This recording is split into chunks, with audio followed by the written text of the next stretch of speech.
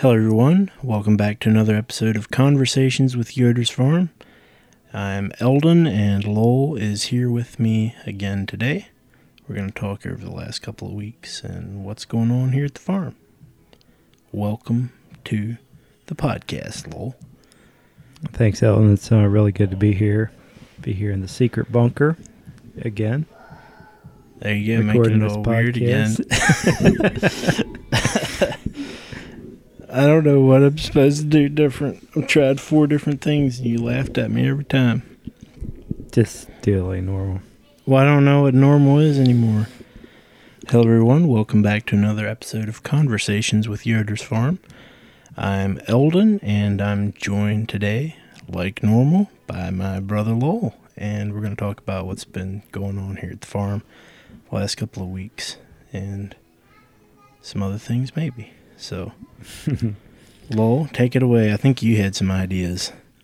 Yeah, well, I guess we should talk about our obligatory give our obligatory weather report. It's been chilly the last while.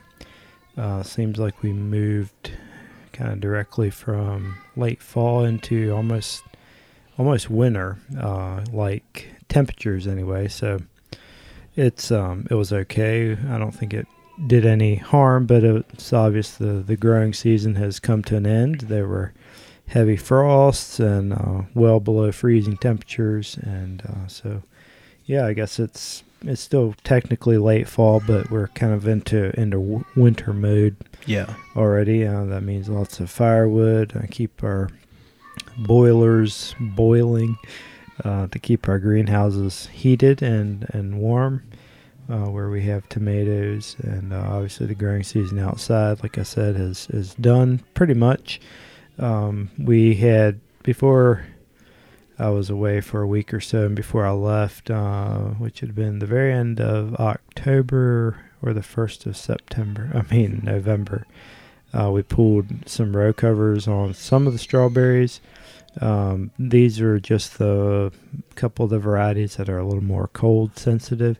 But actually, the primary reason we pulled the covers on was to prevent the deer from eating the berries. Mowing them off, yes. Yeah, so if you pull a row cover on, they can't get down through the row cover, and it's a very effective way to stop the deer from eating the berries. So yeah, at least as a short-term measure till we figure out something else, or their feeding patterns change, or anyway, they switch food sources. So yeah.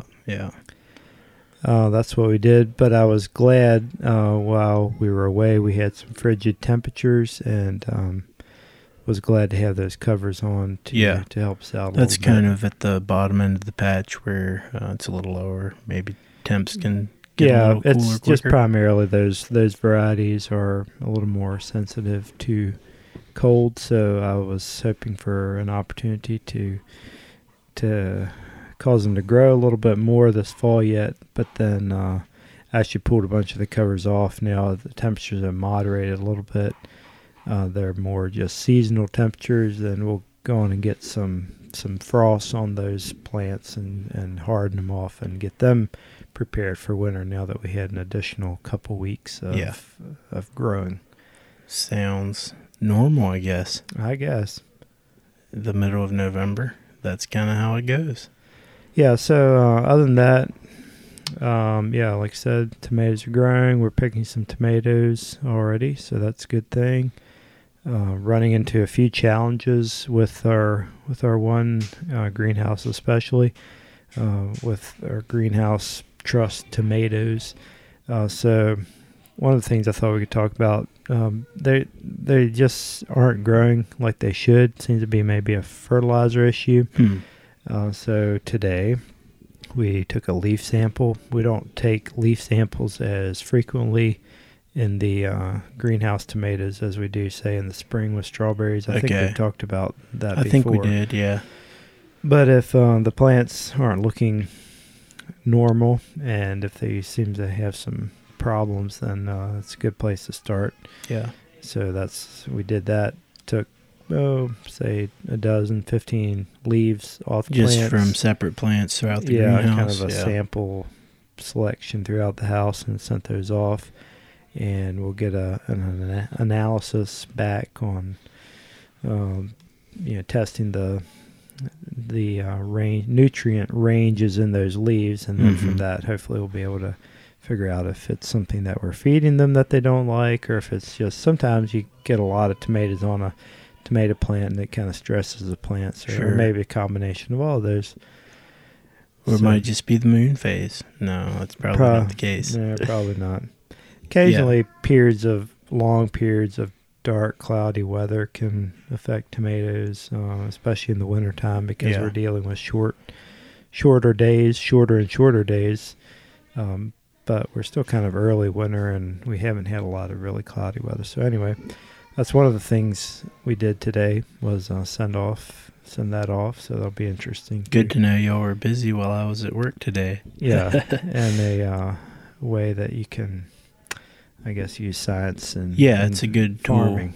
Good tool for knowing where you're at. Another thing we did was I have a few strawberry plants, especially in this one small field. Actually, the field we just talked about, where I have row covers. I've been seeing for the last number of weeks or a month or so, have a few plants, especially on the ends of the rows, that were dying. And usually you don't really have to worry about disease at this time of the year, but this was something that had happened earlier in the fall. And so I want to figure out exactly what it is. I have an idea what it is. I think it's a fairly common strawberry disease that we deal with most every fall, at least in a smattering of plants. But so anyway, have a few plants, very small portion, but noticed a few problems. So I picked out the problem plants and went over and talked to my county agent about that. And our county agent's nice guy, helpful guy. He's not as in the loop on strawberry production. He does. We're the only strawberry farm in the county, but he's at least a good resource, and he can send these plants off to a plant diagnostic clinic up at Virginia Tech, and hopefully they'll be able to figure out exactly what's going on. They'll test the plants and look at them and do all sorts of cool things with them, and hopefully get back with me and tell me exactly what it is. This will give me, something to think about in the spring. Maybe a treatment we can do, or at least something to keep in mind. So if it is what you're thinking it is, it probably won't die off over the winter or whatever.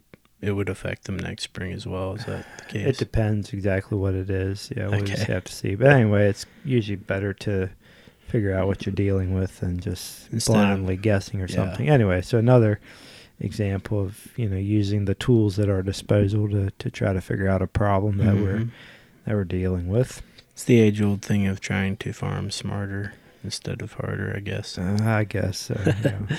And then while I was over there, I picked up a bunch of soil sample boxes, and it's also the time of the year that we start thinking about that.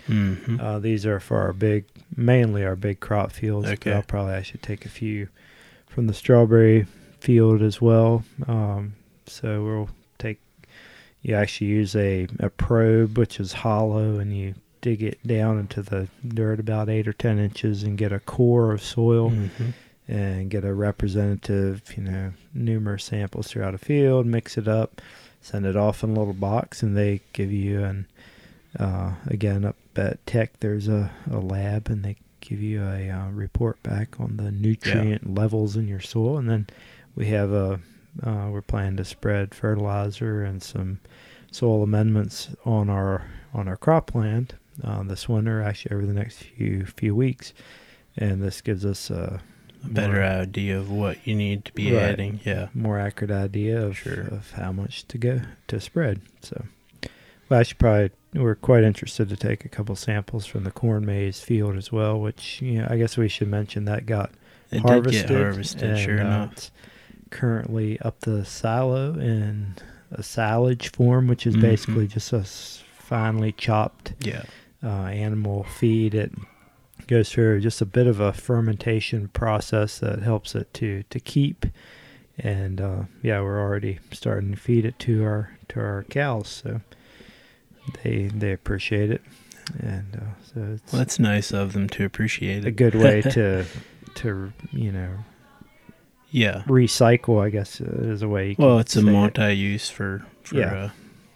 field Served as a stuff. corn maze, and now it's going to keep our cows happy through the winter. So, but anyway, I was starting to say so we're always quite concerned about having a good growth on our corn maze. So, one of the ways we can help that is by taking a soil sample out there and figuring out exactly where our nutrient levels are.